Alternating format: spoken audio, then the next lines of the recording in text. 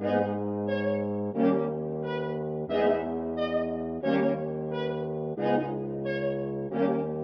motherfuckers! I am surrounded by snakes and fucking morons! If it is to be said, so it is. Get down! Bore on the floor! Bore on the floor! Kendall, ring the troops! Bore on the floor! Bore on the floor! Get down! Greg, on the floor, Bore! I'm not saying I would make a better CEO. That's unsaid. It's not unsaid when you say it. But I think this is the day his reign ends. Oh, fuck off. Hello. Davey Portman here from Poison Rana. And this is a big return. You've been asking for it. It's come back. We've all been caught up in WrestleMania season, but it's time to start talking about the final season of Succession. It's time to sesh. And tonight I'm going to sesh with Jordan Goodman. Jordan, how you doing? Hello, Davey. I feel like often in these podcasts within this Poison Rana and Post community, I'm often saying I'm not doing too well. I feel sick. I haven't slept. I've been working with clients all week, so I apologize to those in advance. Also, I apologize. I realize I've never seen Succession before. Right. Well, this is going to be an interesting show. Have you just been lying to me all these years? Well, it's been 2 years maybe 2 years, I guess. when you started the SESH, a wonderful podcast, by the way. I'm a genuine fan. In fact, I think this is true. I believe the SESH is what got me to sign up to your Patreon instead of every now and then being like, hey, you mind sending me the MP3 of the podcast? I think that's what sold me, and I've continued to be a patron ever since. So I would blame you perhaps of sparking my interest in Succession. But yeah, no, I've seen the show, but yes, it's you did it. You're the cause of all this. Oh well, thank you very much. It's interesting because I don't think we've ever talked about like a movie or a TV show or anything like that together. We're normally just talking about the world and pandemics and mental health and that kind of thing. And obviously you do Detox with Braden, which is a hell of a fun show. But this is the first time we're kind of maybe analyzing something together. We did. The only time I've ever done a wrestling analysis show was TLC, I believe 2020 with you. And I guess I did a poor job. I've never been asked by anyone else to, hey, Jordan, you want to chat wrestling? Like, you've actually worked in pro wrestling. Maybe you have an interesting perspective. But maybe I shit the bed. That was when, that fire match with, I guess Bray Wyatt at the end, like everything was set on fire. Yeah. Yeah. That's what I remember. Pandemic era. I think we did a watch along first and then maybe gave our thoughts on the show after. Yes. So let's see how good I am at being an art critic. Yeah. So, we're putting these two episodes together. We're talking about episode 1, The Monsters, and episode 2, Rehearsal. It was WrestleMania last week, so it was kind of a bad time for wrestling fans to sort of debut the new season. And whereas kind of this time last year, I was, binge rewatching season 1 and 2 to get kind of all caught up and in the zone and ready to go for season 3. This year's a little different because there's been a hell of a lot going on, like in other things, mainly wrestling, obviously. And so I found it quite weird kind of going back to this and trying to pick up where we left off. And obviously a show like this where I don't really have any kind of business acumen, and I don't know about you, Jordan, either. Like it's a very entertaining show, but some of it does go over my head. So trying to kind of get back into it after over a year off from doing this was a little struggle for me, I felt. Yeah, I definitely have had. I apologize if you hear this. Like that's okay. Dog with unusable legs barking for food.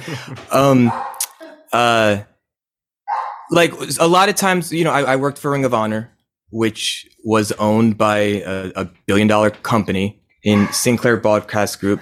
Here comes my Jewish mother serving me matzo balls from Passover. Please don't look at me. I haven't showered. This is not on YouTube, mother, but thank you.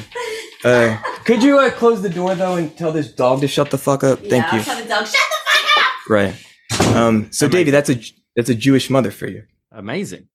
Yeah. So yeah, Ring of Honor.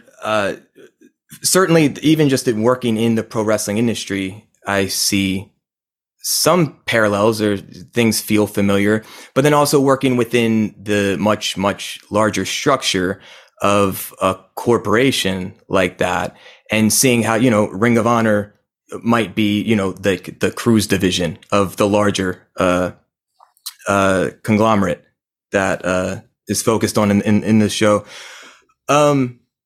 So yeah, there's parallels to that, which I find interesting. And some of the characters I can kind of relate to. Oh yeah, this character kind of felt like this person I interacted with. And I really, first of all, I'll just say I fucking love the show. It's great. And part of why I really like the show is because, at least from my perspective, it seems like they get a lot of the details right. And we'll certainly talk about that as we review these two episodes. But it just feels like whomever is writing and producing the show has a decent grasp on the worlds in which they're creating. Yeah, I think so. And I think even if like someone like me who doesn't quite understand everything, it is presented in a way where I go, yeah, that sounds like it makes sense. That sounds like it's real. So even if it is all complete bullshit, some of the stuff they're doing, they're presenting it in a believable way. And then I think what I love about the show is just the balance of humor and drama. You've got this whole cast made up of pretty awful people, but it plays with you, and you go from episode to episode, kind of siding with different siblings who you're on the side of, and then they do something that's kind of a bit despicable, and you kind of lose them a little, and sort of even in episode 2 today, you start feeling for Logan a little, even, which is crazy considering the kind of character he is. But they do it all with such this sharp, witty humor that you can enjoy it as a comedy, you can enjoy it as a drama, you can enjoy it as like a analysis of the business media world. I think you can enjoy this show on so many different levels. Agreed. Yeah, if it wasn't so funny, I'm not sure how interested I would have been in the show. I really don't watch TV like that. Certainly, I watch a hell of a lot of pro wrestling, but there really aren't many shows, especially in this format, that I check out and will follow and at this point get excited. So I binged the first 3 seasons, I think, around the time season 3 was airing. Like I said, because that's when you started this podcast, yeah, right? I started it last season. So maybe toward the end, there was some gaps where I couldn't watch 2 or 3 episodes at a time. But now that it's been a handful of time in between, I'm going back into episode 1 of season 4 thinking like, fuck, I hope they recap this effectively, because I'm not going to watch 30 some episodes again. And I don't really remember much of the details. And one of the things that's great about this show is that there is so much detail going on and things matter, and you're rewarded for paying attention, which is often a criticism we have of pro wrestling. There are often as well characters that are talked about that you never see. Sort of other people they're trying to do deals with, or you might have met them once a couple of seasons ago and be like, oh yeah, that guy. So it's quite often as the episodes are going on, you're going, okay, sorry, which company are they talking about now? Which owner? Which Sandy is this even? So yeah, I definitely needed to do one of the recaps before for this show. But kind of where we left off at the end of season 3 was Logan was going to go into a deal with Matson, like a merger with Gojo, and I believe the mum sold most of her shares to Logan, so he was able to do the deal in which kind of just completely shutting out the kids and screwing them over. And that's where we left season 3. Logan with the juice, as we say on this show, and the kids kind of being defeated, but maybe for the first time in the whole series, feeling united as a trio, at least. Connor's kind of on his own little island, but Roman, Shiv, and Kendall kind of at the end of season 3 definitely felt like they were all now on the same page. How did you feel about that as a cliffhanger, especially, I think, the key character being Tom and switching his allegiance? Can you remember when it ended last season? Was it an effective hook for you? I think so. I mean, I was surprised when they announced this was going to be the final season, because I think there is more you can get from it. And we have seen, like, it from my point of view, watching this show, Kendall was the one I was rooting for from the beginning.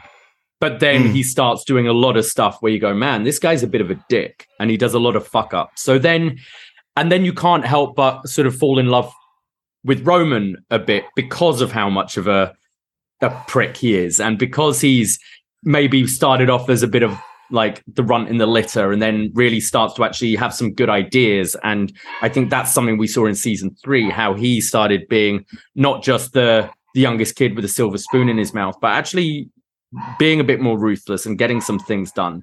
So you move between him and then Shiv definitely kind of being, you know, the one daughter, and how she's always got to fight more, and probably being the smartest business-wise out of the 3 of them.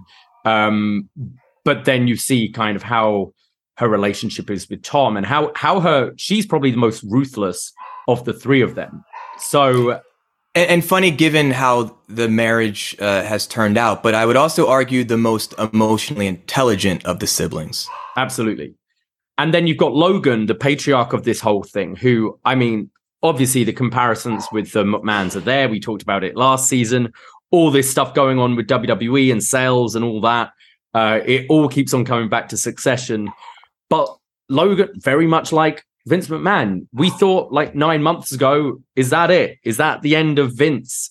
He's out. He puts out that tweet, I'm retiring. The company starts being led by Stephanie and Triple H and Nick Khan, and then he kind of muscles his way back in and then gets this big sale. And that's kind of exactly how this show has felt. We've seen a few times where you think the kids have beaten Logan and then he fucks them again. And I think there's that line from Tom in the last season, like he says to Kendall, I've seen you get fucked so many times, I've never seen Logan get fucked. He's the one that always wins.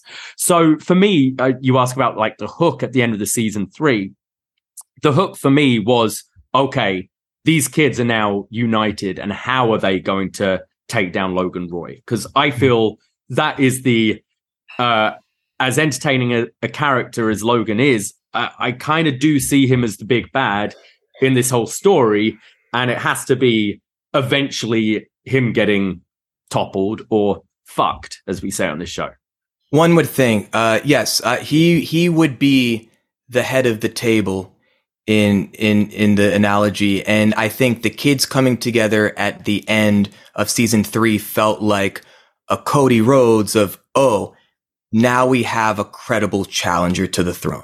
Yeah, and well, we'll see. It didn't work for Cody right away, but also I think the kids, how the end of season 3, there's that still, and I know we used it for one of our graphics last year of like Roman and Shiv comforting Kendall as he's like completely broken down, and he's told them about the waiter at the wedding in London who died and all that. And that was the first time I felt Did you know that waiter? Personally? Oh. No. Okay.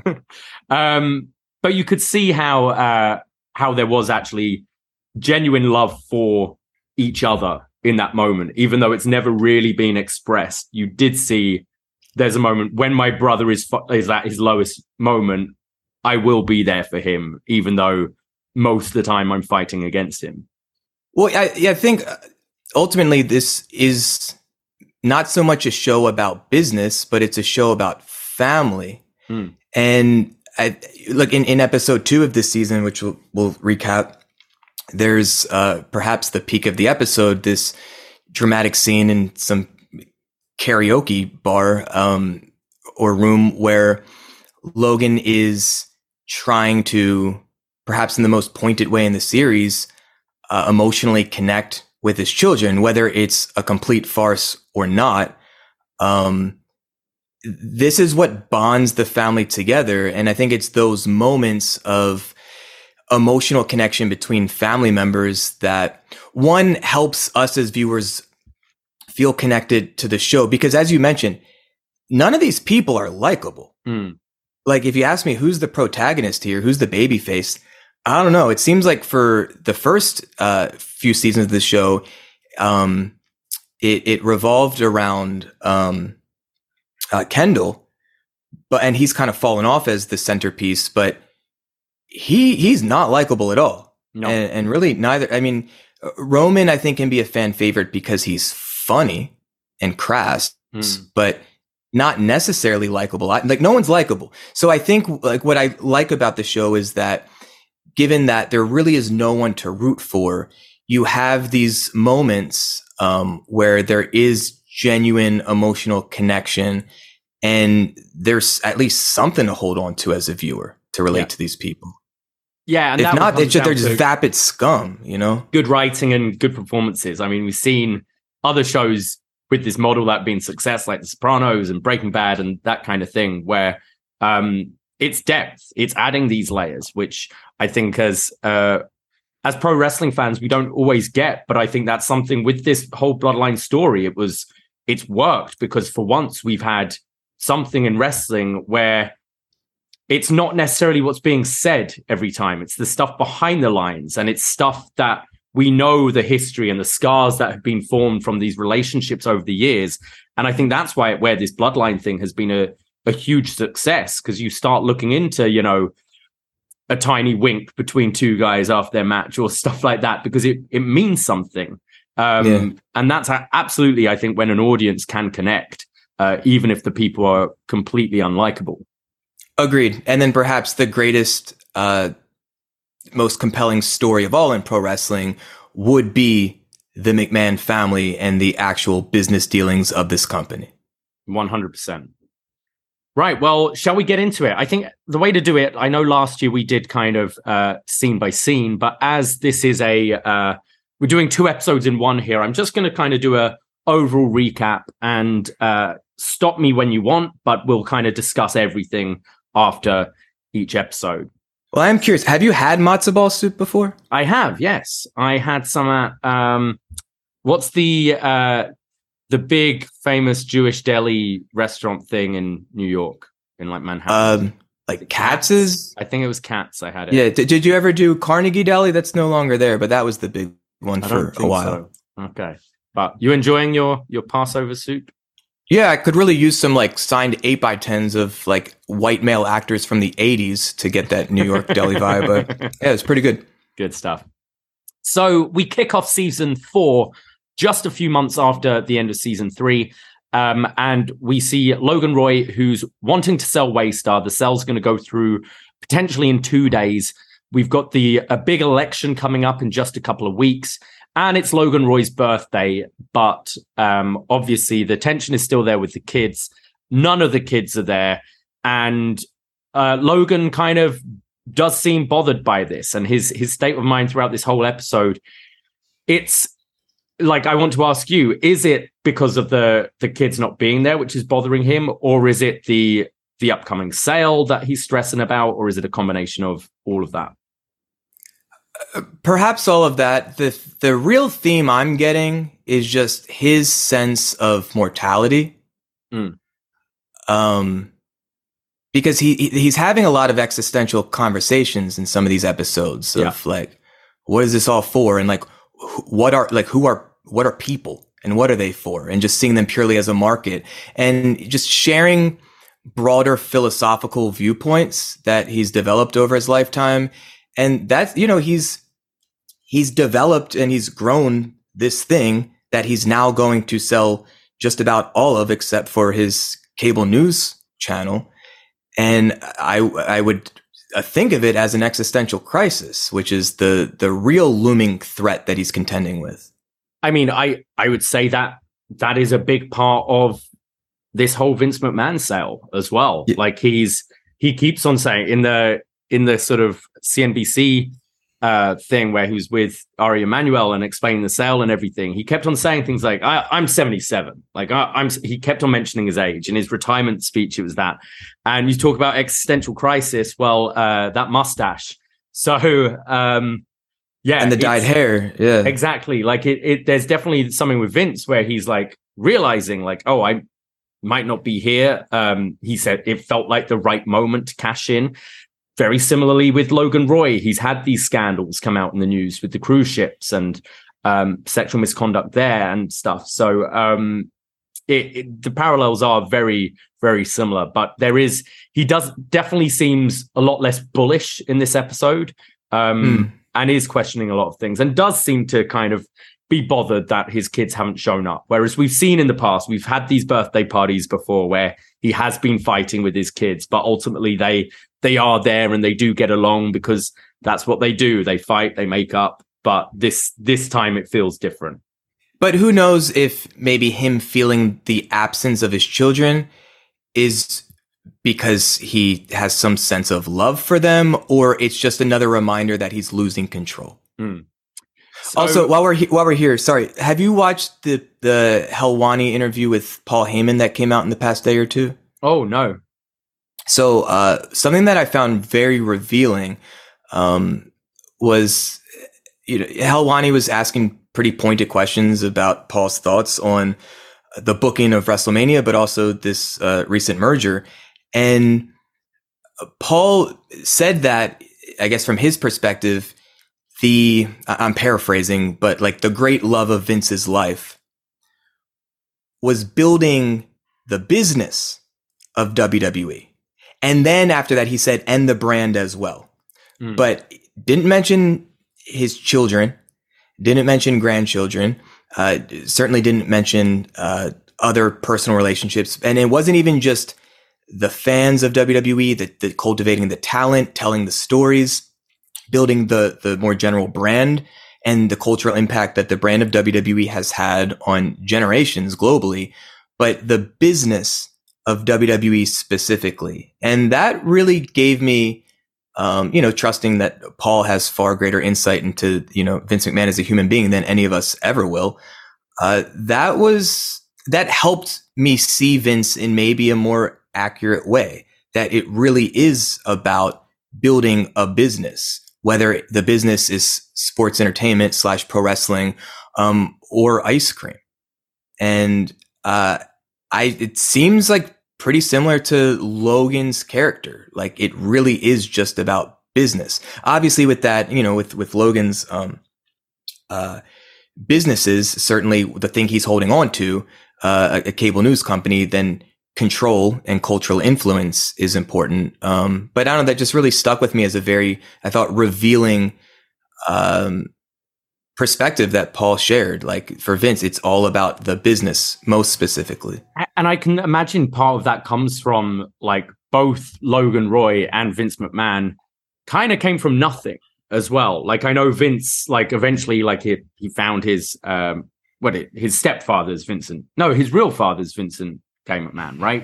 But he found him later in life and he'd grown up in a trailer park and that kind of thing. Like the story's out there. Logan Roy is very similar. And I think maybe the fact that it's built from the ground up rather than inheriting something, it feels completely his. And also it's how much bigger can I build this thing? Rather than maybe if you just came into this company, you inherited this and then, well, it's sustainable and it's working and you're happy and you concentrate more on the brand and the creative and that kind of thing. Whereas I think it's almost like people who gamble, you could be playing roulette and you could win $200 and you could be happy with that and walk away. But then there's the part of you that goes, but if I put all this down on red, I could get $400 and then I could maybe get $800 and it's that kind of thing. And there's not the mentality of going when I'll stop. Well, that's the slippery slope, yes, of gambling, certainly, but also of business, perhaps, depending on how we relate to it. Toward the end of this second episode, we're hearing these conversations mostly from the kids' perspective of like, can we squeeze more? Because there is always more to be made. And how much is enough? Yeah. So Greg is there, our favorite cousin Greg, who might be the most redeeming character in this, although he can be a bit of a prick as well. He's brought a date to the birthday, and Kerry is giving him a bit of grief for that because he's like, she's going, "Oh, do you know this girl? Like, do you know her last name even? And you shouldn't just be bringing someone who you're just wanting a quick fuck from along to this date." And Greg's saying, "Well, I'm a family member. I'm cousin. I should bring a date here." But yeah, a lot of people are going to start giving grief for Greg bringing his date to this birthday. Can we talk about Greg real quick? Yeah. From memory, he was in the first scene of episode 1, season 1, in the theme park, throwing up in that like character outfit. Yes, that's right. So, like, again, I've said I've really not watched many series similar to this. I've watched all of The Wire, loved it. I've watched all of Breaking Bad, watched most of Mad Men, but that's kind of it, to be honest, as right. These types of series. And so, I heard you talking about it a lot. I would hear Wade talking about it a lot. And I was like, let me try this out. But it takes a lot for me to buy in, to commit to 30 hours plus of anything. And that opening scene hooked me.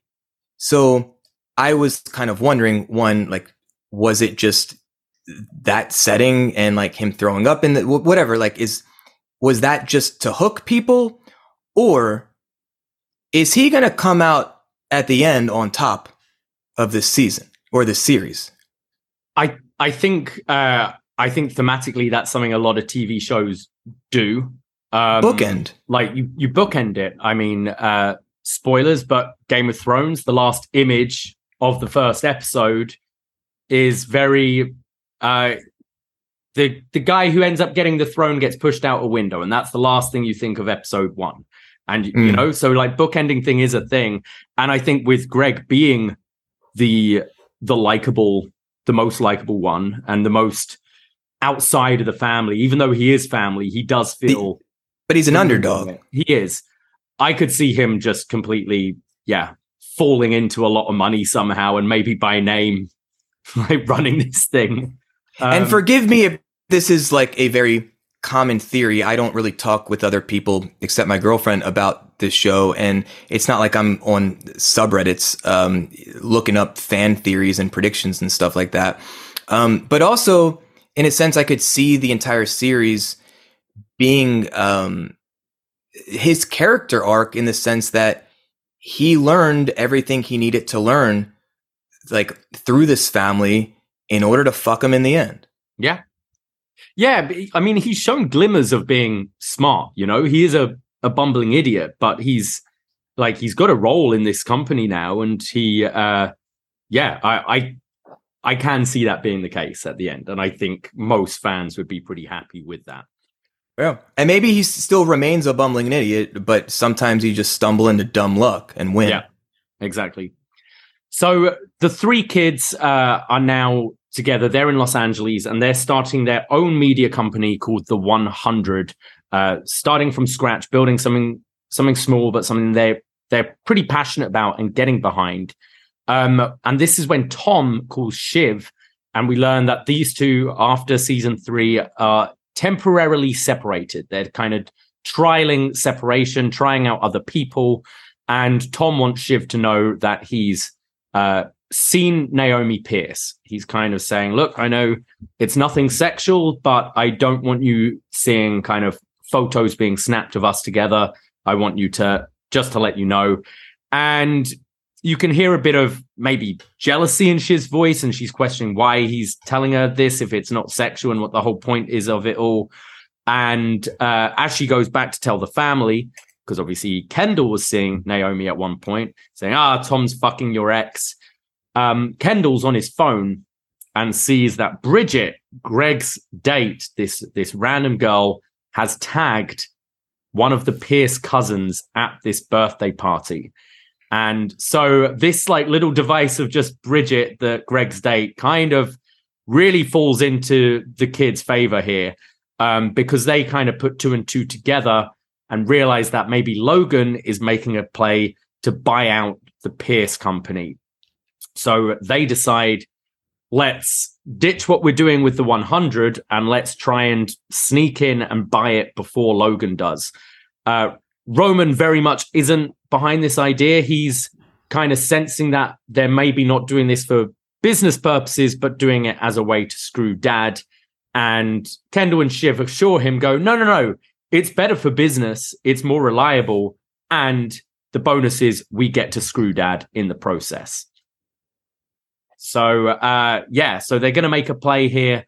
But we can see it's quite interesting because I was wondering where we'd pick up and after season 3, and it kind of, the kids seem in way better spirits here than they did at the end of season 3. And they maybe didn't seem like the ramifications of season 3 didn't quite seem as big as I thought they would be.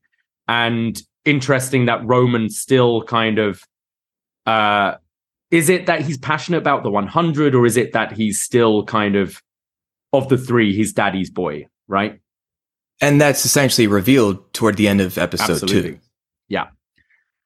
We've got Connor, who's still making his presidential bid, but is only getting like a 1% approval rating, and he can't drop below that. So he's debating spending another $100 million to try and kind of stay relevant.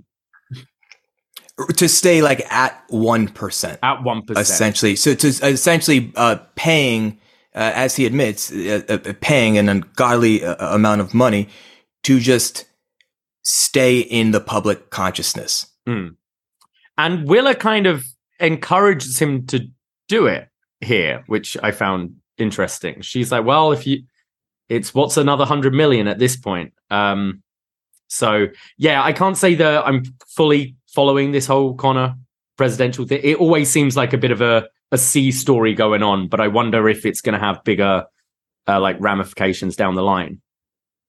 Perhaps, but did like WWECW as a third brand really end up meaning much in the end? And I like, obviously this will come into greater focus, I think, as it relates to how ATN covers the election for sure, and perhaps how the kids, depending on how things play out with them, take their own spin on the. I think the election will be certainly a centerpiece of this season, and that will be something that both sides are kind of like jostling over their own spin of it. But so you said the election though is in weeks, is what you said, because I had missed the timeline of that. There's an election in 3 weeks. I assume they're talking about the presidential election, but they kept on saying, "Oh, the election's coming up in 3 weeks." But again, I'm thinking if it's the like general election for the presidency and it's 3 weeks away, I would assume that would be more at the forefront, especially when all of these different characters are attempting to acquire, or at least for Logan, maintain, but really reinvigorate his presence within the cable news. Like, this is not the time to have transitions in ownership of like the major cable news organizations. No. Yeah. So I don't know. It seems maybe that we don't have the timeline right, or maybe we're talking more about a primary election. Or an election within the company. I don't know. Like, no, I don't know. I mean, but yeah, I think certainly there's a reason why he's still in this election. And my assumption is that like perhaps he ends up being a focal point for the first time in the show later in the season. So the kids go to meet Pierce, and so they're going to try and swoop in there. As at the birthday party, Tom is just bullying Greg again about his date, saying that that's a gargantuan handbag she's got, kind of calls her a little trashy. And we hear for the first time here that Greg and him have been calling themselves the Disgusting Brothers. So we get the sense that maybe they've been going, wingmanning each other at bars and trying to pick up girls. And well, before Greg kind of, because Tom's encouraging him to get rid of her, Bridget comes in and says that they need to go because she upset Logan because she wanted a selfie. But amazing. I loved that. Like, just the audacity. I think perfectly encapsulates the point of a character like her. Yes. And obviously that selfie is something that's kind of that screws Logan, actually. And we see Kerry now, who's trying to get the kids to kind of contact Logan and have a chat with him. She feels he's kind of down that they haven't contacted him on his birthday. And they say, well, you know, he can call us first. If he wants to talk, he can call us. And she goes, well, the best I can do is maybe get him to text. And they keep making fun of her for, you know, fucking their dad. And now we see Connor is still scared of this presidency run, and he's throwing all this money at it. So he suggests doing something a little ridiculous for their wedding and have all this hoopla. He says, let's get married under the Statue of Liberty and have rappers and bum fights. And again, I don't really understand this. I don't quite understand how this helps him. It's something to offset money or what? I didn't really get this, Jordan. I think it's just, how can he stay relevant? Right. And again, like, to be my assumption, because they're not really going too much into this, but my assumption is that from the general public, he's being looked at as the ultimate fool in all this. Clearly he's he is not self-aware in large regard, but my assumption it's at this point, what can he do to maintain interest from the news organizations to cover him and thus maintain a sense of relevancy in the public sphere? So Tom is still winding up Greg because Greg's revealed that he hooked up with Bridget in one of the guest rooms, and Tom is just winding him up, lying, saying that there's cameras everywhere, and Logan always checks them at the end of the night to make sure no one's stolen anything. So gets Greg to the point where he's like, well, I've got to nip this in the bud before Logan finds out. So Greg goes off to tell Logan, and the timing of this, Greg walks in as Logan is pissed off because he's just found out that there is a rival bid, and realizes it's his kids, and tells Tom to call Shiv and tell her to get their own idea. And this is when Greg tells Logan, and at the most hilarious time, because Logan is just full like beast mode, just terrifying here.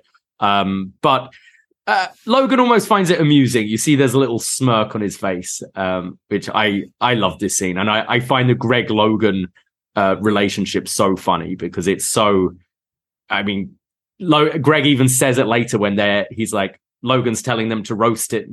And he's like, you're scary. I'm fucking scared of you. I'm scared of you right now, and I don't know what to do. I find those two very funny together. So they tell Pierce, the kids tell Pierce that they want to play. They think they'll be better for the company, that Pierce has never really liked their dad, and that they'll be in better hands with them.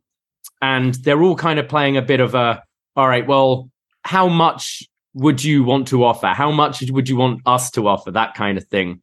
And long story short, the kids outside agree to 10 billion. They're going to go up to 10 bill. Shiv's had a chat with Tom and said that their ceiling is 12 billion.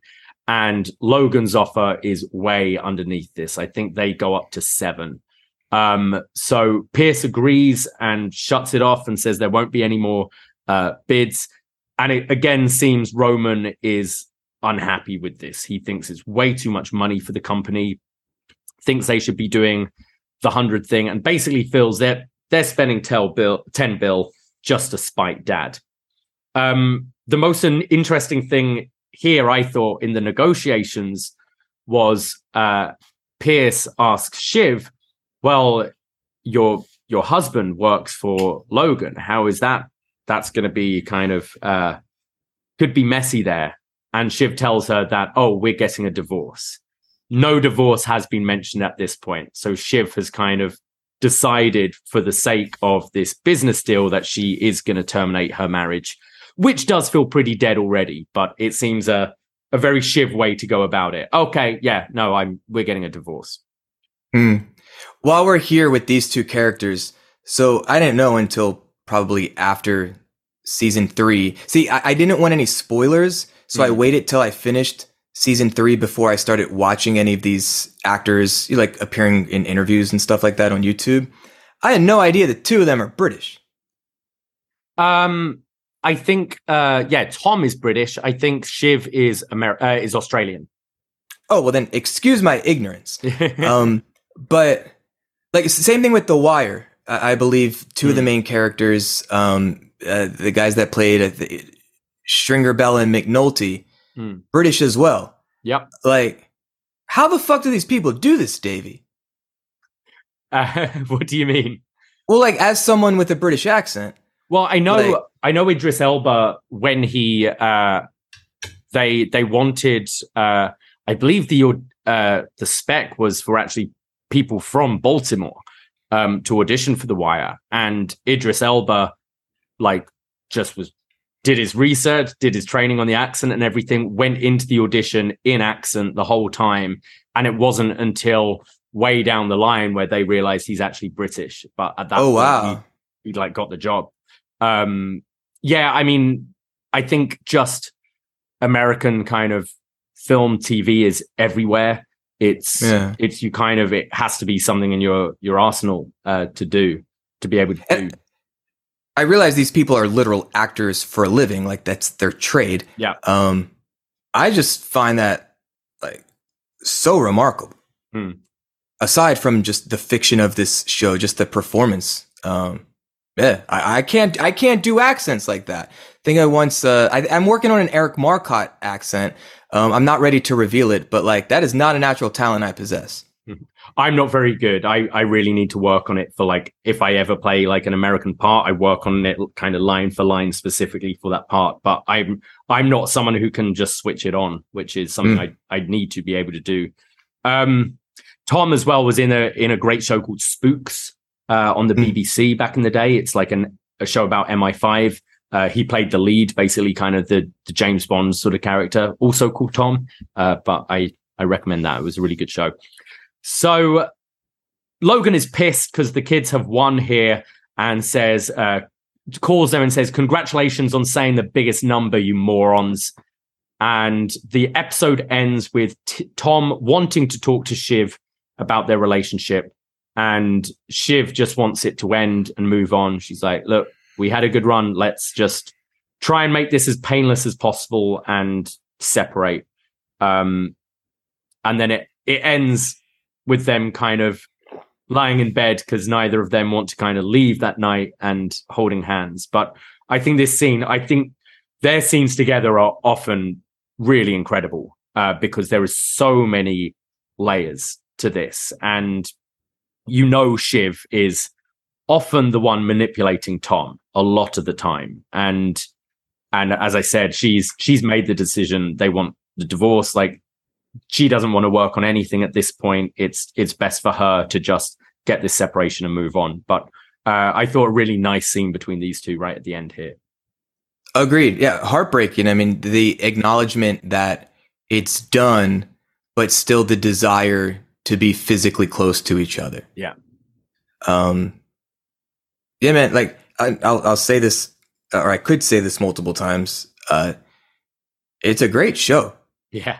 Like it's just, it's well acted. It's believable. Like it makes me feel, and look, perhaps, I've never seen The Sopranos and the top other 200 series that people would cite as like just the peak of television. So perhaps this quality of acting and writing and comedy and drama is standard. I don't know. But again, I don't really engage with entertainment like this often. So maybe I should, but I'm watching this stuff and I'm like, this is like quality art. I'd say most HBO shows are at this level and worth checking out for sure. Well, I fuck with Curb Your Enthusiasm, but I heard Nice. This upcoming season is the last one too. Haven't they said that like a lot of times with Curb? It's taken multiple like year-long breaks and like multiple year breaks and stuff, hasn't it? Yes, but I think one of the actors even had tweeted out something very close to a confirmation of, like we just had our rap party for the, I've seen some stuff, not that I go into deep dives, but it seems more definitive than maybe it had been in the past. Than it has been before. I thought a great episode. I found it wasn't really what I was expecting. I didn't really expect the kids to get a win this quickly.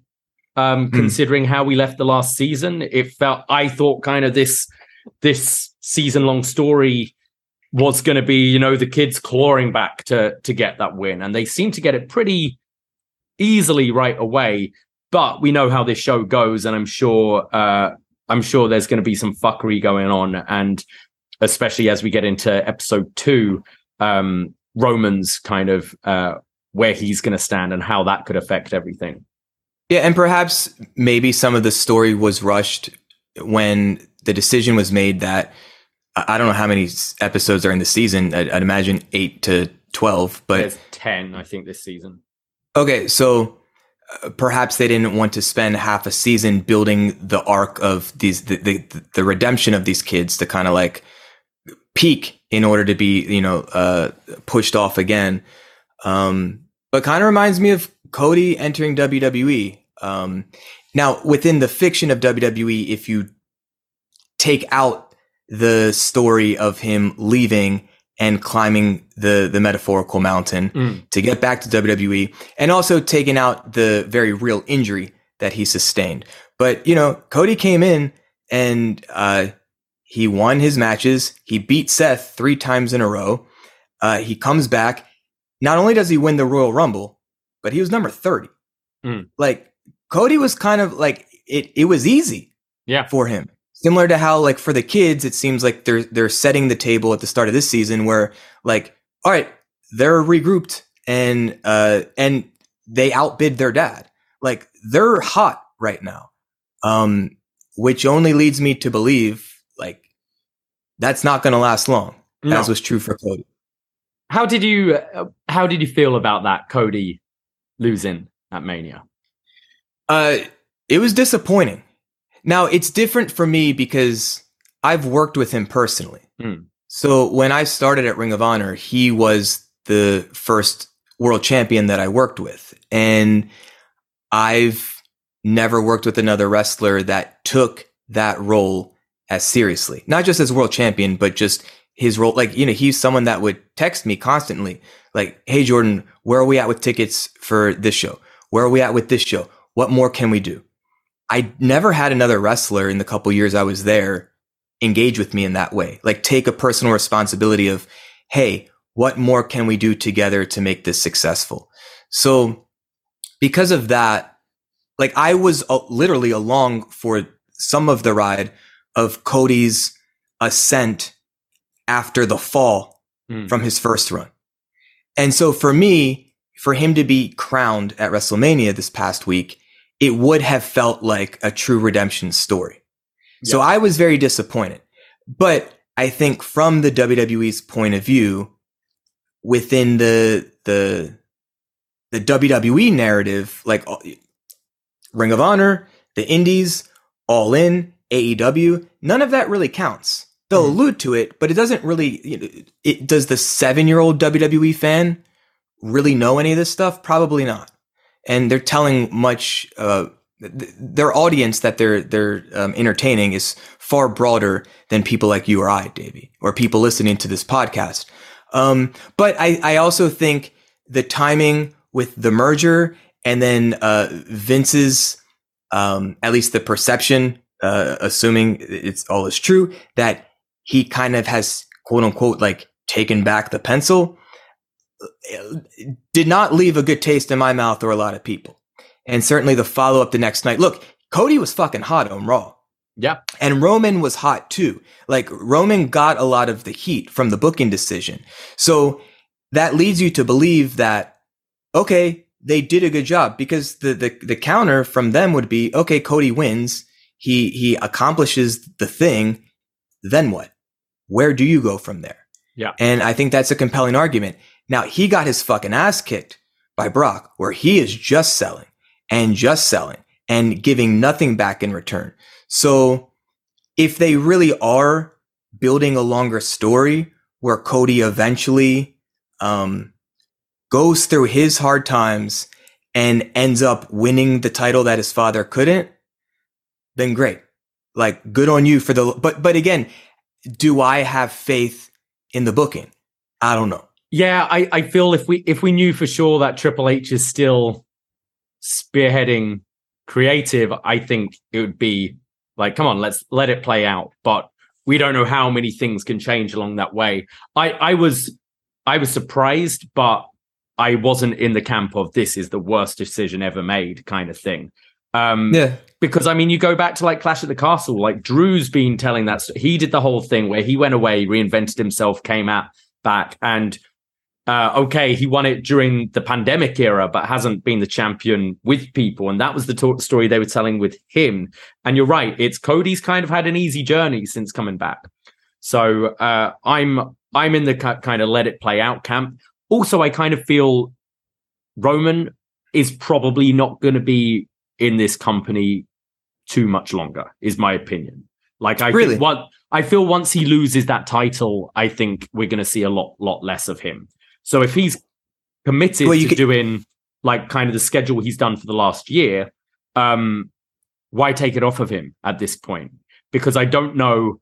I think it will be interesting to tell that story of a Roman Reigns without those championships, but it could just be like, what do we do with this guy now?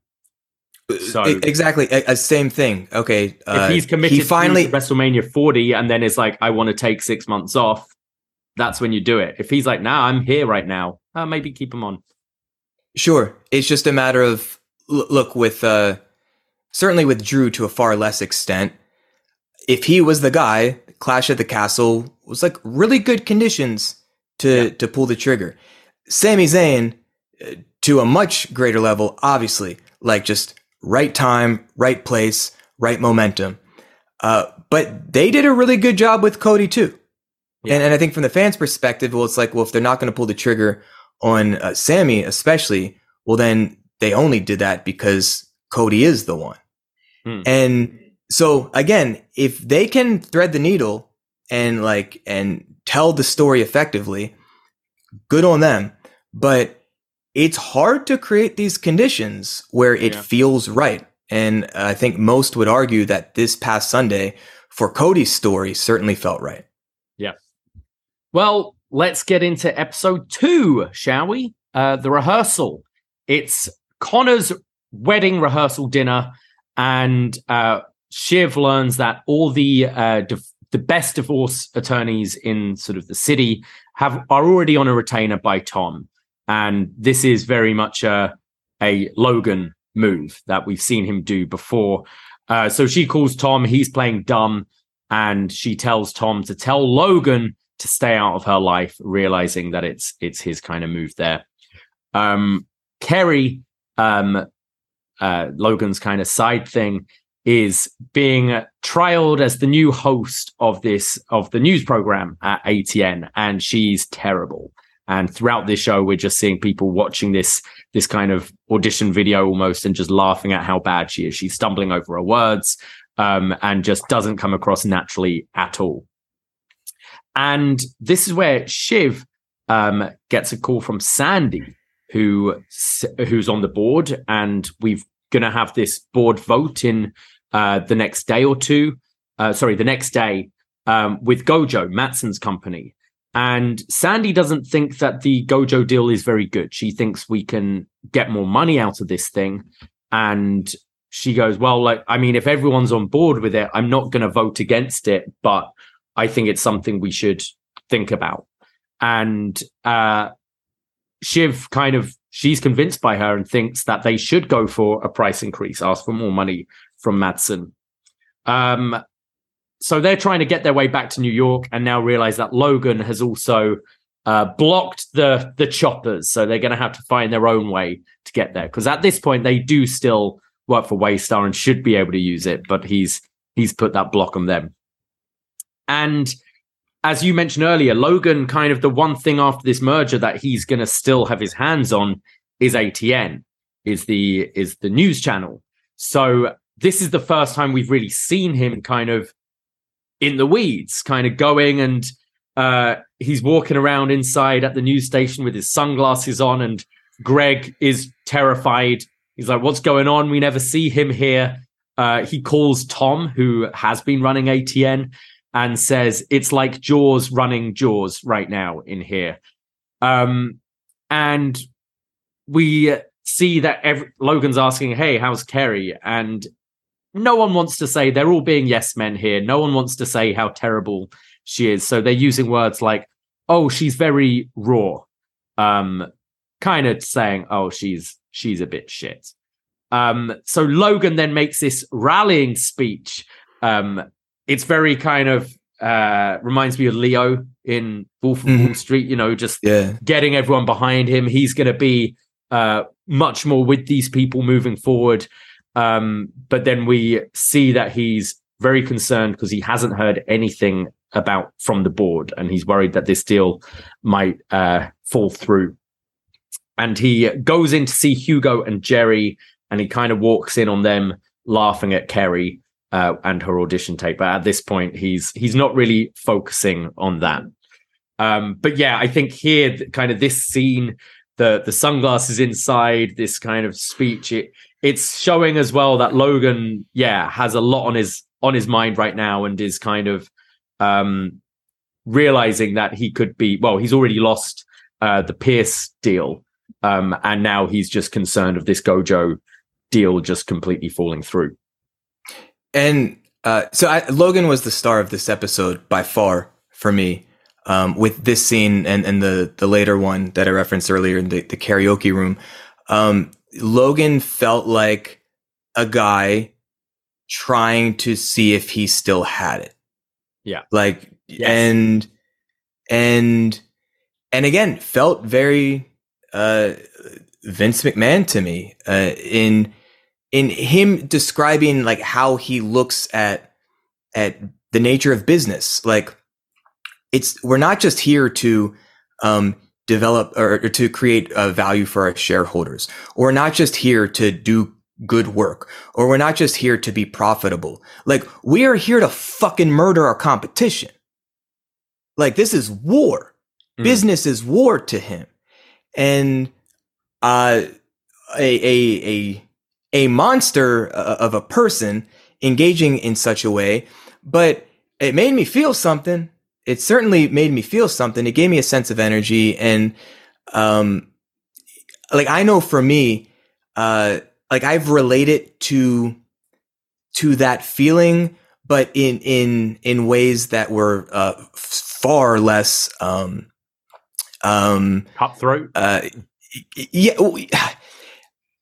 Toward where I'm not trying to harm other people, let's say, Sure. But I know what it's like, especially like in a band, or in a business where it's like, let's fucking win. Like, let's these are the other people doing it. I don't necessarily have to be a bad guy. We don't necessarily have to like cut people off at the knees, but like, we can fucking win. And like, that's I think a lovely, powerful, feeling that sometimes I become desirous of like, what's the next thing that I can become that passionate about? So all that to say, I found the scene to be really, entertaining, certainly, but like, I felt something. And again, if I'm going to invest my time, often that's the complaint with wrestling. It's like, if I'm going to invest my time, like, make me feel something. Yeah. Like, great moves are great and spectacular, but within the context of character and story and psychology, like, make me feel something. And what's so great about the show is that this character of Logan Roy and the performance of the actor portraying him, like, it pierced me, pardon the pun. Yeah. Oh, absolutely. This scene was fantastic. And also kind of, again, parallels. This was Tom's been running this thing. Tom is Triple H in this scenario. Yes. Yep. And this is Vince McMahon storming back to Gorilla, isn't it? And being like, this is mine. Difference being Triple H is infinitely more composed than a Tom. Yes, absolutely. At least on the outside, from the public's perception. Triple H had a hell of a promo to open Raw to kind of rally the troops, as it be, meaning the quote unquote WWE universe. It was a bizarre speech. Like, I loved it at the time. And then by the end of the episode and hearing all the stuff coming out backstage, you take everything he says with different context. I found it very interesting. And I totally think that speech could be analyzed in a lot of detail. And that's why the most compelling drama of the company is what's happening within that family and the business dealings and the constant reshuffling of power, because he did feel like Tom, where, obviously I can't imagine Triple H is feeling great about a lot of what's going on, especially if he really had a grounded confidence many months ago that this was now his. Yeah. And in his vision, clearly it's seemingly a 180 in just a matter of months from that. And this seemed like a Logan telling Tom, hey, go out and do the job for me. Mm-hmm. And it seemed like that's what Triple H at the start of Raw was like, that was his job. And he went out and did it to the best of his abilities. Yeah. So the kids meet with Sandy and Stewie, who are kind of reiterating that they don't feel this deal with Gojo is good. Roman and Kendall are on the side of, hey, like, let this go through. We're going to make a fuckload of money. We don't really need to be greedy and take any more. Let's just cash our chips and move on. And Sandy, Stewie, and Shiv are going, no, we should all vote no and table these talks and get even more money out of this. Like, let's make the most we possibly can and get the best deal for us. So they go back to the wedding rehearsal, and they see Willa, who's completely freaking out, and she leaves. And Con says that she got up to make a rehearsal speech and just said, I can't do this, and left with some friends. So Willa, who's kind of, I mean, this whole wedding anyway is bizarre. Like, she's been like essentially a paid sex worker for Con all these years, and he just convinced her to marry him because she probably thinks, well, he's a nice enough guy, he treats me well, and I could be the first lady potentially, and what else have I got going on? And I think the scene is showing her being like, what am I kind of like putting myself through? What am I doing here? Yeah, perhaps not unlike a previous first lady of my country. Yes, 100%. Madsen then calls Kendall and basically tells him, look, if they no vote tomorrow, there will be no more deal. I'm not putting up any more money. And this makes Kendall think. So he asks Stewie what the other offers could be. Like, what else is out there? What other, what's the competition? What's the other mergers we could potentially do? And this kind of, after Kendall hears some of these, he now is swayed to be on Shiv, Sandy, and Stu's side and thinks, no, we can try and get more money out of this. We should no vote. Roman still doesn't want to. He's kind of, it's still in the camp of, I don't want to screw dad, and just wants to kind of get this done with and take the money and run. When his phone's on the table and he gets a text from Logan. And this pisses off the other siblings, as they agreed that there'd be no first contact with dad. Like, we won't speak to him until he contacts us. And he's like, look, I just sent happy birthday. That's it. And they check and kind of see that was the case. And Roman's worried that Matson will just walk away if they no vote. And they said, no, we need to force Dad back to the table and get all the money we can. And this is Connor's kind of listening to all this as well. And he's pissed off because although he's not part of the company, he's a major shareholder as well. And is like, look, you just want to try and screw Dad. You're being greedy. Let's just take the money. So they go, screw this. Let's all go and sing some karaoke.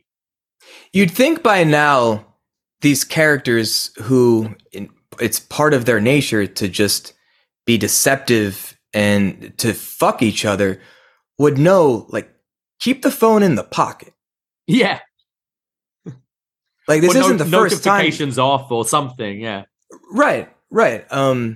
Yeah, it just seemed like a stunningly dumb, naive move on Roman's phone part. face down, that's the trick.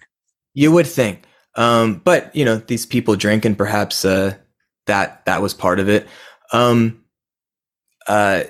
It's so interesting with Roman, too, because I think in many ways he is the more, or perhaps most, he just feels innocent. So I think there's an emotional attachment that you can have for him, whether you're rooting for him or just feel sorry for him. He feels like the little boy of the family, and certainly the one who might be the most sentimental about wanting Daddy's love, or, more pointedly, perhaps approval, to feel needed and special. And, the final interaction between he and his dad, it kind of spells that out very plainly. Especially when there was the, stories of him being locked in a cage as a kid and like beaten and that kind of thing. Whereas you don't get the sense that happened with Kendall and Connor and Shiv. So he's always seeking that approval. Absolutely. It's sad. Yeah, really. And I think that informs a lot of his character, why he is, because I feel a lot of the time he says some quite cutting lines, but half of it I just, I'll take that with a grain of salt. It's Roman. He doesn't seem as nasty, even though what he says out loud is way nastier than what Shiv says a lot of the time. Shiv seems a lot more, manipulative and vindictive to people, whereas Roman will just be like, your face is stupid, that kind of thing, Right. And I think there's just, in this upcoming scene in the karaoke room, essentially Logan says, like, you are not serious people. Yeah. Like, you are not legitimate. And I feel perhaps Roman the most, but even I'm thinking in like Kendall, he had his shit going on, but then he like self-sabotages in the world. And it's interesting how he really feels like, to me, a background character relative to the majority of the series, especially the initial couple seasons. So far, absolutely. Like, whereas he's felt like the main character for a lot of this, he's definitely been just a bit player. Yeah, but Shivet is at least portrayed as more of a, quote, serious person. Yeah. So Logan tells Tom in not so many words, but to cut Kerry. He asks him again, what do you think? He says she's raw, but maybe we should start her off something real low and not on ATN. So Logan kind of goes, look, I'm not going to do it. I'm not getting my hands dirty here. You do it, Tom. So Tom doesn't want to get dirty either, so gets Greg to do it. And Greg is the one to kind of tell Kerry, and Kerry is obviously not particularly happy about this. But yeah, poor Greg having to do the dirty work here. So speaking of maybe being able to relate to the experiences of a show like this, in Ring of Honor, I certainly knew what it was like to have the shit like drip down to me. And then I'm put in a position to have the hard conversation or be the bad guy to protect others that are ultimately making these calls, but need to protect themselves, and rightfully so. And look, what helped me was that I went into a job like that knowing the game. I really was good at not taking much personally. Did I take a lot of it or some person? Sure. Yeah. I mean, I was only there because I was very passionate about it, but the actual like, social gymnastics or political dynamics within an organization like that, like I went into it knowing like it's fucking pro wrestling, and it's like Sinclair Broadcast Group, and like that, and it's like, so I see things like this where Logan is taking zero responsibility over,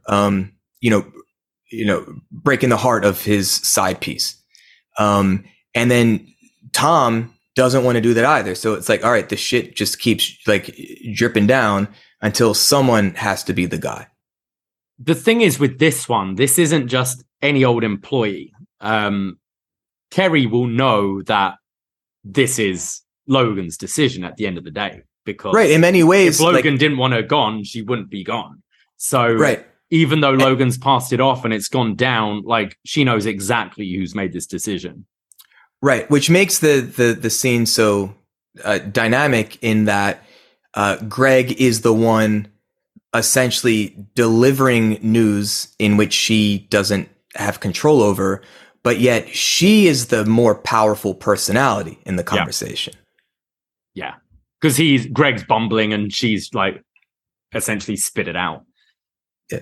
Logan learns that Sandy and Stewie are going to vote no, so goes to meet the kids as Connor has told him that they're at this karaoke room. And so Logan meets with them and asks the kids to say yes.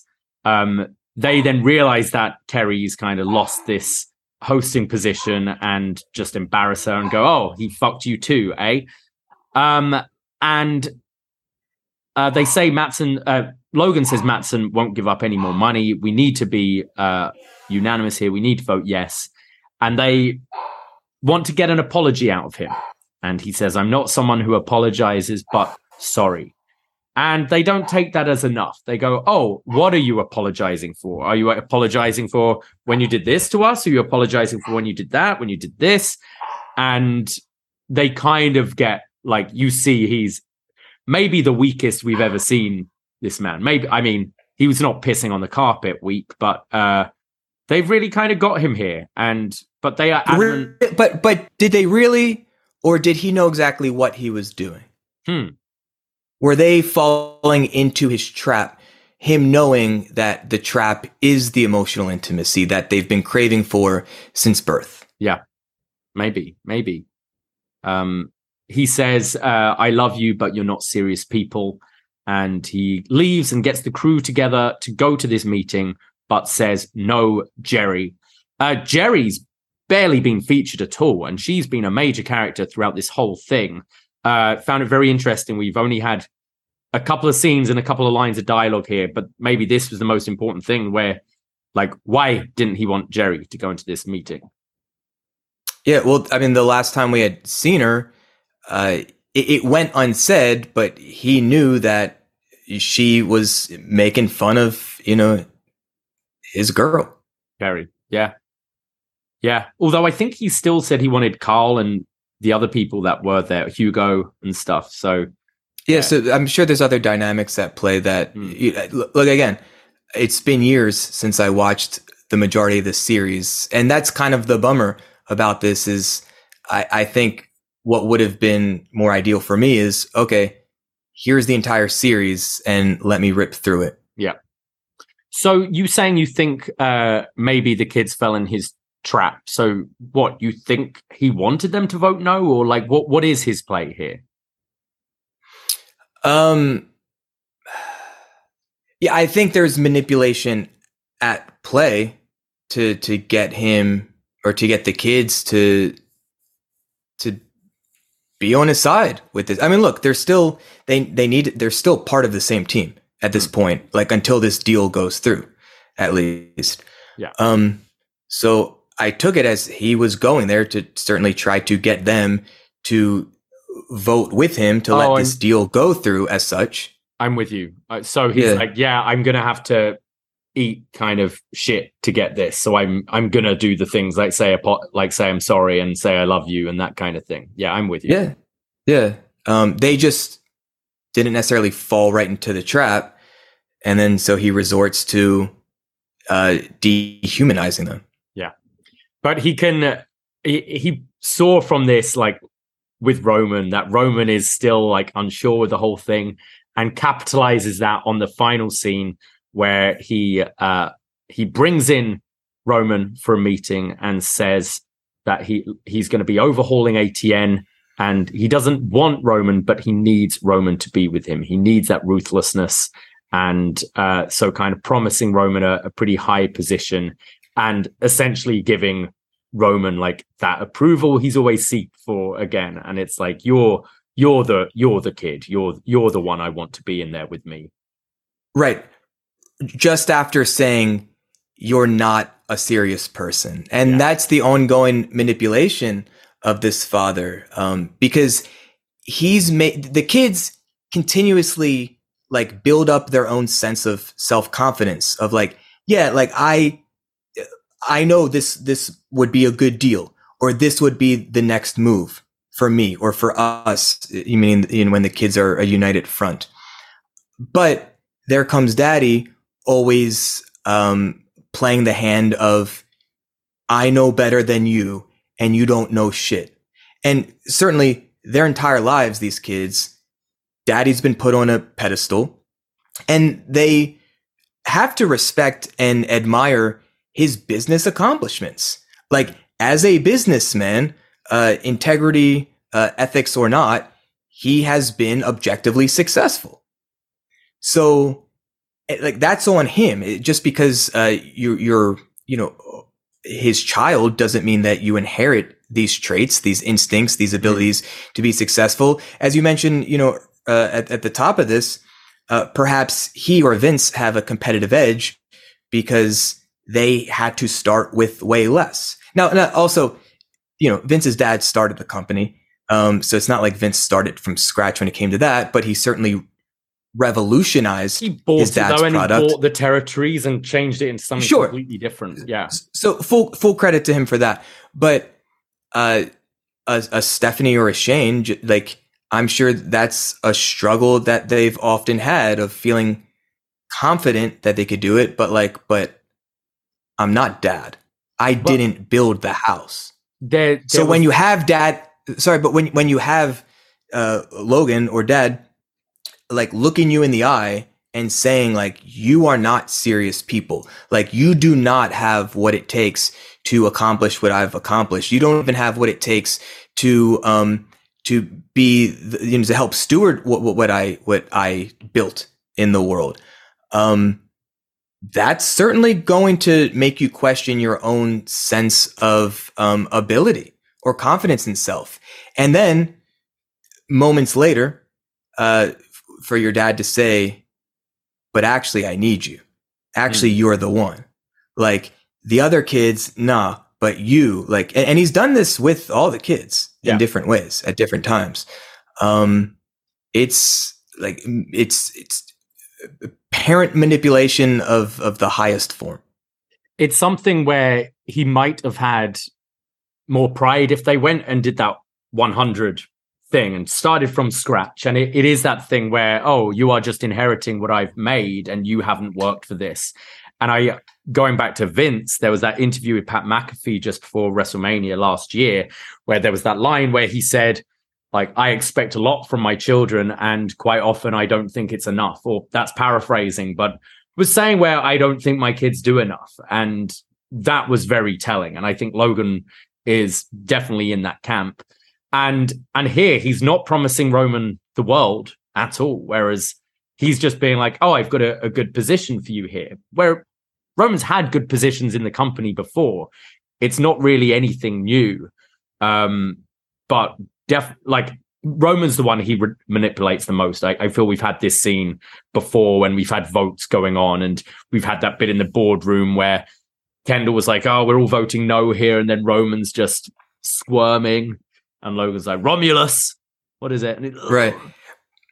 But when you say like they've had good positions in the past, or he's being offered like a good position now potentially. Like, does that even matter? Is that what these characters, the children, even are looking for? Like, if they, acquire this media company, or if they had started their own media company, is that really what they're looking for? Does that give them a sense of meaning, to or purpose in life, or is the position that a Roman is actually looking for is to just be connected to his father? And that, to me, that's the ultimate position he's been trying to be promoted to his entire life. So, yeah, I mean, that's an interesting question. Like in acting, when you're approaching a role, you have objectives and super objectives. So what is the objective of the scene? Like Logan's objective of this scene is to get the kids to say yes. But what is Logan's overall arcing super objective of this show? And that's the thing you want to question of all these characters. What is a Kendall and Shiv's super objective at this point? Is it to run Waystar? Is it to fuck Dad? Is it to, they've been beaten down by this guy so much throughout their lives that they just want to know that they've beaten him and they've conquered him. And it doesn't matter what it is they've got in the process. They just want to be, Whereas, Roman, I would say, is the approval of his father, is his super objective. What kind of stuck with me a lot, which we didn't mention, was when Connor convinced them to leave the party, and he wanted to do karaoke. And in just the language he was using was he wanted to just go out and, quote, be a real person. Like he wanted to go to a bar and he wanted to be amongst, quote unquote, regular people. And it was just the scripting of it really stuck with me because these kids just feel so fucking hollow. Yeah. Like they don't know what it's like to be a regular person in the world. And a lot, I think, of what I'm pointing to with that is like secure emotional attachments to other human beings and themselves. And so I think them going to just say an average bar in New York City to do perhaps like an average activity for a bachelor party type setting like karaoke, I think that points toward a deeper desire to just feel connected to themselves and other people. Yeah. Yeah. I mean, Connor has that whole speech about like, what is it? He's saying he's been left or ignored multiple times. Like he can kind of deal with it. It rolls off his back now at this point. And but so that's his way of like learning to survive in the world from the constant assault of abandonment or rejection, even worse. And so a Shiv or a Kendall is their super objective to fuck Dad. Yeah, but it's all relative, and I think more idealistically they could just like feel and have love with their family members. Yeah. But again, what is realistic at each moment in these characters' journeys? And I think that's where they're operating from. But underneath all of it, I'm speaking more generally from a very humanistic point of view. What is it all about? And what do we actually want?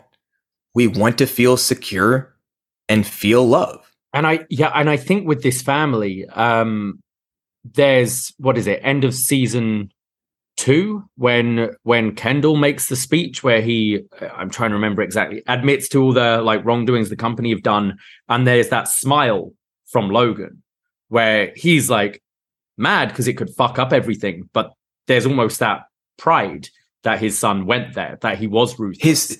And I think his son is a killer. Exactly. And I think him saying you're not serious people, whereas if they do like ultimately fuck Dad, then he would see them as serious people and he would have that love for them and he would feel that they've done the work to ultimately get that goal at the end. So it's this weird thing where, they're super object. Like maybe, yeah, fucking dad isn't the super objective, but getting the love and respect of their dad is. But to get that, ultimately, they do have to fuck him. Which is so interesting because then it becomes a matter of, is that even worth it? Yeah. But if they're not, they're just treading water. They're doing what they've had, and they know they've never really had that respect or love from their father. Right. So, I mean, as we really look under the hood of these characters, like, it's a tragedy, this show. Like, it's not pleasant at all. These people in their lives, as extravagant as they are on the surface, underneath the surface, like, it's depressing. Yeah. But fabulous TV. Who's normally standing tall at the end of the tragedy? The fool. Yeah. Cousin Greg. Yeah.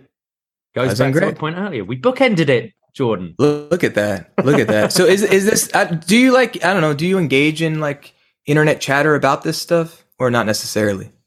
About this show particularly? Yeah. I have done for other shows.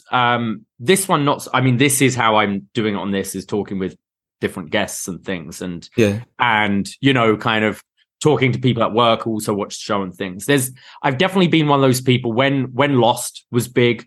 I was on the message boards and all that kind of theorizing and stuff. But Game of Thrones, I've done it with as well, and I enjoy it. I think I like shows that there are some shows I watch to just, turn off my mind, switch off. And that's quite often when I go to bed, I've got Family Guy or Bob's Burgers or something like that in the background, or reruns of The Office or stuff like that is a favorite for a lot of people.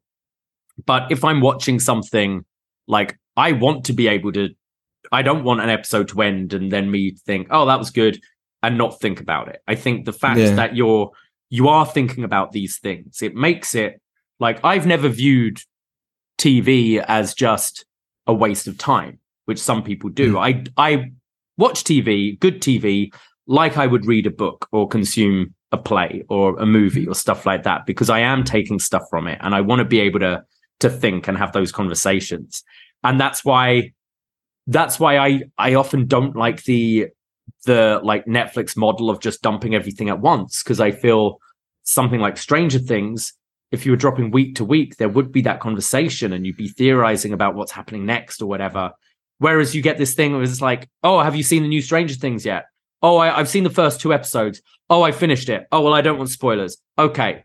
And then the season ends and you go, how is that season finale? Yeah, I wonder what they're going to do next season. And then that conversation ends. So I do like kind of analyzing all these things. And when talking with guests, you often start realizing things or finding out things that you never really thought about as well. So yeah, I enjoy doing this.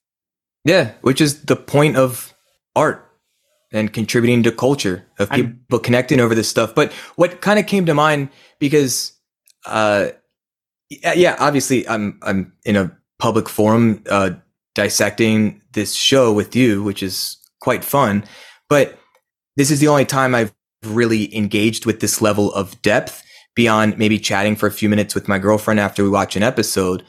But you and I are the opposite of that when it comes to wrestling, at least how I've been relating to Succession, in that you and I are like as knee deep in the culture of wrestling as most people or of anyone in the world, where like we have our fingers on the pulse of, from all these different perspectives, from a fan's point of view, from the business perspective, all these different things. And I'm always curious about quote unquote casual fans of pro wrestling, just like I've been a quote unquote casual fan of Succession. Like the majority of people that watch wrestling, they watch it and then they return back to their life and don't really engage with it until the next episode, let's say. And I don't know if I'm really working like to a question or even a point, but I find that fascinating. Just the majority of people that don't engage with wrestling the ways in which you and I do. Well, I think, and it kind of sums up a point you said earlier about having an emotional investment. If I was showing a non-fan wrestling and trying to like convince them that this stuff's pretty cool and what they do, although it's predetermined, is incredibly athletic. I might show them Vikingo versus Kenny from a week or so ago. I think the Usos versus Sami Zayn and Kevin Owens is a way better match because of the emotional connection. But if you're showing someone who doesn't know that 9-month Sami bloodline story, or you go back to a multi-decade story of Kevin and Sami starting in Canada and PWG and all that, they're not going to have the same emotional response as when Sami is picking up Jey Uso by the beard and holding him in place for that final haluva kick, you know? Yeah. And that's at WrestleMania where a lot of that audience, you're going to have your casual fans who are going because WrestleMania is in town, but people are spending thousands of dollars to travel to go to this because they have been invested and dissecting every moment. And I think that's why WWE's hot right now, because they've had a hot angle. They've had a hot story. They've been having people coming back because they want to see what's next in this story, because there have been the nuances and the layers and all that. So yeah, I think you can watch this very casually and be Roman Roy's hilarious. Or you can watch it on, all right, so the nitty gritty like we've just done today. And I think that's where shows are successful, if you can appeal to both, if you can have casual and diehard fans. Yeah, no, totally agree. When you mentioned Kenny Omega, like that match as a possible good candidate to show someone kind of with a clean slate, let's say, another match on the opposite side of the spectrum that came to mind that I think can achieve a similar purpose was Sami Zayn and Johnny Knoxville. Yes. That was the match that hooked my girlfriend on Sami Zayn, but I think also got her to buy in more to the genre of professional wrestling itself. Yeah. And I think with wrestling, a lot of people, because how many times do you get that, oh, you know, it's fake, right?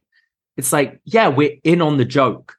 And I think you watch that Sami Zayn, Johnny Knoxville match and you go, yeah, we know it's fake. We know it's predetermined, but we're in on the joke. And that's why it's fun. It's fun to, you know, boo heels and cheer baby faces, but it gets even better when you actually genuinely care about the person in that match on top of it.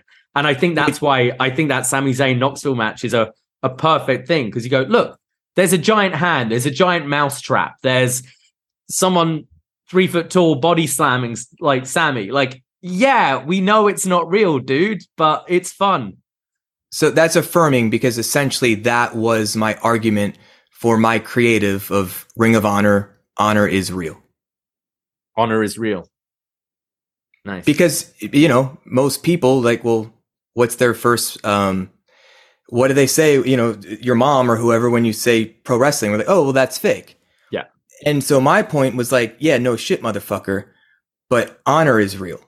And like, what is real about wrestling? And like, that's what, to me, honor represented, whether that's the emotional connection with the fans or the dedication, and the commitment of the performers and the fans, et cetera. I don't think I certainly did not do as effective as a job to really tell that story in the ways I would have liked over time. It just felt like it was just a catchphrase that they liked and just kind of was like, let's let it just be a t-shirt. Right. But that was the vision I had. I wanted to tell a broader brand story about, yes, wrestling is fake. We know this, but honor is real. And here's what honor represents to us as a company. I love that. That's awesome. I tried, Davey, but I gave it my shot. You sold out Madison Square Garden yourself. So I think you did pretty well there. Yes, thank you. Yeah.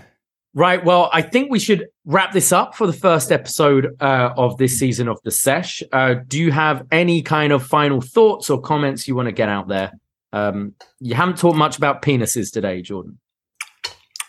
Well, certainly not horse penis. We can talk about penis. When's the last time you jerked off? When did we start this podcast? Wow. Okay. Right. I think we should end this here. Yeah. You don't like this. Well, I mean, we talked about matzo ball soup.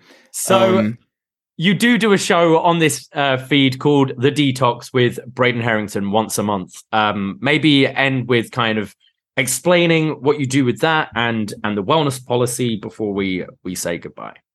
Sure. Actually, thanks for the reminder. I guess Braden and I need to have a chat about when we are going to do this in April. What is Detox? Detox, I think we describe as a show about nothing. And I think that's a more honest version of me versus the wellness policy. The wellness policy is on the post wrestling feed with Wei Ting and Neil. Doesn't everyone know this? Am I really explaining this to anyone who doesn't? I think people, I'd like to maybe like Detox put out there a bit more because. Okay. Fuck the wellness policy is what Davey says. Fuck post. So no, Detox. I think people know post wellness by now, but. Understood. Detox is more of a stream of consciousness conversation. I think it is a more appropriate vehicle for me to be a bit more absurd and irreverent in the conversation, which I enjoy greatly. But what's important to me is that I pull at both ends in many things in life, so we can be absurd and irreverent and talk about horsecock, while at the same time, in our previous episode of Detox, I'm speaking, I think, very genuinely about the recent death of my father. So you get a bit of what life is, like what kind of succession is, the serious drama and perhaps sometimes tragedy of life, and also the more lighthearted elements of what life can offer us all. And when I do these things, it's important for me to be community based, as I know is for you guys as well. So we always go to your private Facebook group and take questions, often random, absurd questions from the Poison Rana family. And that feels for me like a really nice way to connect with the community. And at some point, inevitably, in every episode of Detox, I offer myself, Braden, and the rest of us a guided meditation with the backdrop being Mac Tonight, a commercial from the late 80s, I believe, sung by a moon for the McDonald's Corporation. Okay. I mean, I know it from Three Penny Opera, but yeah. We're speaking different languages right now, David. All right. Yeah, it's from a play, that song, Mac the Knife. Well, that's Mac the Knife. We're talking about Mac. This is Mac Tonight. Mac Tonight. Oh. Mac Tonight. Yeah, so the origin, I think it started in just California. Perhaps just a franchisee of a McDonald's, I believe. They were trying to figure out a marketing strategy to get the consumers to start thinking of McDonald's as a dinner option as well. Hence, Mac Tonight. Got you. I don't think that caught on too well, but I think McDonald's are doing okay. Well, 30 plus years later, I'm offering my own tribute on a Poison Rana feed, with guided meditations. Love it. Because that is what I do. All right, Jordan, it's been lovely talking to you. Do go check out Detox. Do check out Wellness Policy. You can find me at Davey Portman and give us a follow at Poison Rana Pod on Instagram and Twitter. PoisonRana.ca for all our links to socials, etc., etc. Jordan, where can we find you? Papa Roach on Snapchat.com. How did I do today, Davey? This is my first time.